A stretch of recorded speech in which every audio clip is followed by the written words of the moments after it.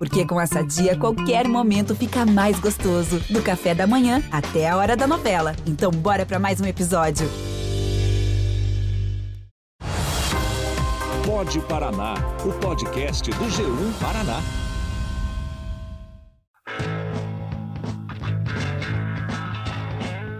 Diretor cultural, baterista, idealizador de museus, fotógrafo.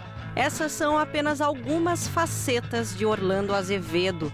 Eu sou Ana Krieger e nesse episódio do Pode Paraná vou te levar para conhecer um pouco da relação do fotógrafo Orlando Azevedo com a arte e com o Paraná.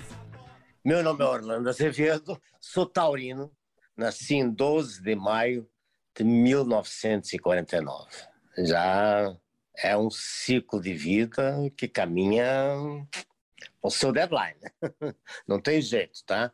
Para resumir, para as pessoas entenderem. Fotografia, a minha ligação da fotografia com música, a minha ligação da música com poesia, que são três vertentes muito presentes em mim e na minha obra e no meu entendimento do que é fotografia. O sotaque português não deixa mentir.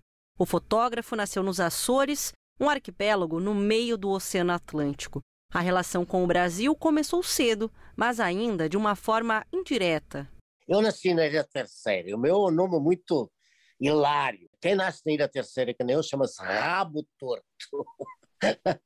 Mas eu nasci nos Açores, eu morei nos Açores até os 9 anos de idade. São 9 ilhas, o arquipélago. A ilha onde eu nasci, que é a Ilha Terceira, ela é ladeada por um monte muito lindo e muito expressivo, que chama-se Monte Brasil. E eu saí dos Açores e fui morar em Lisboa, na Avenida do Brasil, também. E da Avenida do Brasil, com 13 anos, meu pai foi convocado e tinha ingressado na FAO, na Food Agriculture Organization, e aí meu pai foi convocado para vir para o Brasil para implantar a escola de florestas, a primeira escola de florestas do país. E aí, com 13 anos, quando eu vim para o Brasil, eu já tinha câmera fotográfica e já era apaixonado por fotografia. A partir daí, a relação de Orlando com a fotografia só cresceu. Inspirado pelas imagens que via na revista National Geographic, Orlando seguiu carreira na fotografia.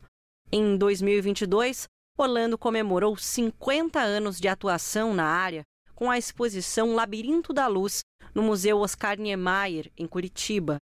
Em função da minha produção, que é muito grande e passou a ser muito grande em nível pessoal, eu estou com um acervo, estou tentando ver aonde vou depositá-lo para que se guarde e se preserve. São 160 mil matrizes analógicas.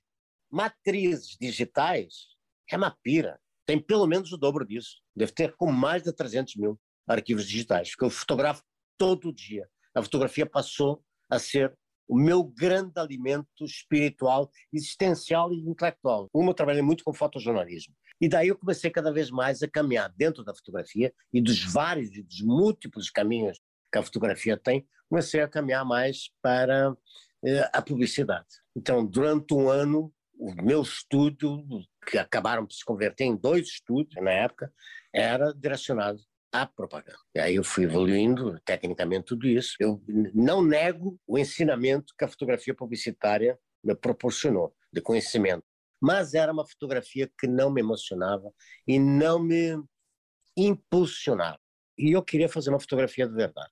E o Orlando contou ao Pode Paraná que no começo dos anos 90, a vontade de fazer o que ele chamou de fotografia de verdade o levou a idealizar o que foi um dos seus projetos mais ousados, a expedição ao coração do Brasil. Entre abril de 1999 e julho de 2002, o fotógrafo percorreu de carro mais de 70 mil quilômetros por todo o país, registrando paisagens, pessoas e culturas. Eu inicio o meu grande projeto, que é um projeto interminável até hoje, que chama-se Coração do Brasil. E chama-se Coração do Brasil, você olhando o mapa do Brasil, eu tenho o formato de um coração. E daí depois o óbvio. Eu fui percorrer as artérias ocultas do país para tentar revelá-lo e mostrá-lo a minha interpretação do Brasil. Estar na estrada cansa, é muita tensão, você tem que estar muito atento a tudo e a todos os detalhes e, claro, seguir o roteiro que você estabeleceu antes para percorrer, porque ninguém sai na louca para a estrada. evidentemente. Sai com intuitos, sai com pautas, sai com desejos e com intenções marcadas. Muito embora o grande barato da estrada é a imprevisibilidade.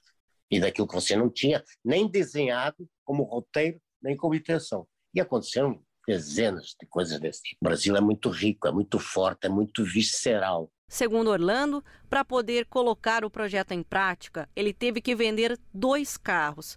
Mas diz que não se arrepende, porque a experiência o transformou e mudou a forma como vê o Brasil. E dentro da paisagem do Brasil tem coisas inacreditáveis, que eu tive o privilégio de conhecer. Por exemplo, o Monte Roraima é um lugar absolutamente inacreditável. As pessoas não fazem nem ideia do que se trata. É uma riqueza muito grande, escultórica, visual, geológica, obviamente. É muito, muito rico. O Brasil é muito rico em sua diversidade. O Brasil é múltiplo. É múltiplo e contraditório. O que é mais doido ainda, é muito contraditório o país. Não deveria assim ser, mas é. Impiedosamente o é. O contato com a natureza do Brasil é muito forte, para quem vem da Europa, então, nem sonha o que é isso aqui, nem sonha, sabe? E das pessoas também, esse contraditório surreal do ser humano no Brasil é muito doido. Depois, Orlando expandiu o projeto e em 2005 percorreu o Paraná, documentando o patrimônio histórico e natural do nosso estado. A ação resultou em algumas publicações de fotolivros, entre elas o Lagamar, que registrou o maior trecho de Mata Atlântica preservado do país. O Lagamar fica na região litoral do nosso estado e encantou o fotógrafo. A afinidade com o litoral, inspirada pelas raízes de Orlando, o incentivaram a se mudar para Antonina. Isso é uma história. Antonina, eu sou rodeado por uma paisagem exuberante. Pouca gente sabe, mas o Lagamar, toda a região do Lagamar é tão importante quanto o Amazonas. É um complexo único no mundo e na sua cultura e na sua gente. Então, isso também me trouxe para cá, sabe? Embora eu tenha feito muito poucas incursões náuticas ou por água, mas a paisagem é deslumbrante. Eu olho daqui, eu vejo o Pico Paraná, que é um monumento. Essa serra, quando limpa o céu, são coisas inacreditáveis, né? Bom, mas além de ser um fotógrafo muito relevante e sensível às belezas do nosso estado, Orlando também é considerado fundamental para o desenvolvimento da cultura. No fim dos anos 90, ele inaugurou o Museu da Fotografia em Curitiba. O espaço foi o primeiro do gênero no Brasil e o segundo da América Latina. A Glacy Gotardello Ito, diretora cultural do Museu Oscar Niemeyer, contou um pouco sobre a atuação do Orlando como agitador cultural. O que nós podemos registrar, principalmente, é a importância do Orlando como um animador cultural também nessa área, porque, além de uma produção fotográfica extremamente importante, o Orlando ainda criou o Museu da Fotografia de Curitiba. No final dos anos 90, ele também cria a Bienal, ele fica responsável pela Bienal de Fotografia, que se transformou também numa Bienal Internacional de Fotografia e que colocou o Paraná e Curitiba, né, no mapa das artes visuais no Brasil, porque ele reuniu aqui em Curitiba os principais expoentes da fotografia e também ele garantiu que o museu pudesse ter um acervo importante na área da fotografia, realmente a partir dessas 3 bienais que ele produziu aqui e que trouxe, então, os principais fotógrafos para cá e possibilitou que o museu pudesse incorporar, então, obras desses importantes fotógrafos. E com toda essa experiência enquanto agitador cultural, Orlando deixa um recado para os artistas iniciantes. Se a fotografia te chamar e convocar, abra o coração, abra a alma, o olhar e mergulhe. Mergulhe, mergulhe, sem medo. Você está ouvindo o Pod Paraná, o podcast do G1 Paraná. A fotografia não foi a única paixão artística na carreira do Orlando. Por alguns anos, ele foi diretor artístico da banda A Chave e mais tarde foi baterista do grupo. A banda é considerada muito importante para a história do rock paranaense e foi uma espécie de precursora da banda Blindagem. Você pode conhecer mais sobre a relevância da Blindagem para a música local no episódio 37 do Pod Paraná. O músico Paulo Teixeira, na época tocava guitarra na Chave, conta que a atuação do Orlando como diretor cultural foi já na escolha do nome da banda. Então o Orlando entra aí e nessa sugestão de a gente mudar o nome, porque Jetson soava bobinho, né? Na época já estavam acontecendo coisas que não combinavam com o nome Jetsons, né? Então era bem infanto-juvenil e a gente já tinha os cabelos longos, já estava com toda aquela loucura do rock and roll na cabeça. E a gente fez um concurso daí, era a Chave, Psico e a Janela. 3 nomes que a gente jogou assim, tipo para a gente discutir, votar e tudo mais. E a Chave acabou vencendo. Então aí inicia todo um lance, entende, que a gente fez, mas toda uma jogada na cidade assim de surpresa, sabe? Você sabe o que é a Chave? Colava cartaz, tinha pérgola ali ainda, na Rua 15, recém-tornada sem carros e tal, né? Então a gente colava e foi essa surpresa. A gente fez uma campanha em toda Curitiba na qual desencadeava uma pergunta. Você sabe o que é a chave? A chave é um enigma maior que a fuga do paraíso. Você sabe a diferença entre a chave, um elefante e um micróbio gigante? Segundo Paulo, a participação de Orlando na banda começou por causa de um imprevisto. Ouve só essa história. E num episódio em Palmeira, o Franco, que era o baterista da Chave, né? Ele não pôde comparecer num evento importante em Palmeira, que era o aniversário de um clube, do Clube Beneficente, e nós estávamos contratados para tocar, a grande atração, a Chave, Palmeira, tinha toda uma ligação já comigo, todo o Nascimento foi lá e tudo, tinha toda uma coisa assim. E o Franco não pôde vir. Mas como Orlando não perdia uma oportunidade de sentar na bateria e mandar ver, né, e tocar sempre nos intervalos, o Franco não estava, ele sentava e tocava alguma coisa com a gente. Então tinha aquela vontade de, a gente já sentia assim que ele tinha aquela gana das baquetas, né? E nesse momento lá, quando a gente percebeu que o Franco não ia, foi bem legal, foi um momento assim, aqueles momentos que grava na memória, né?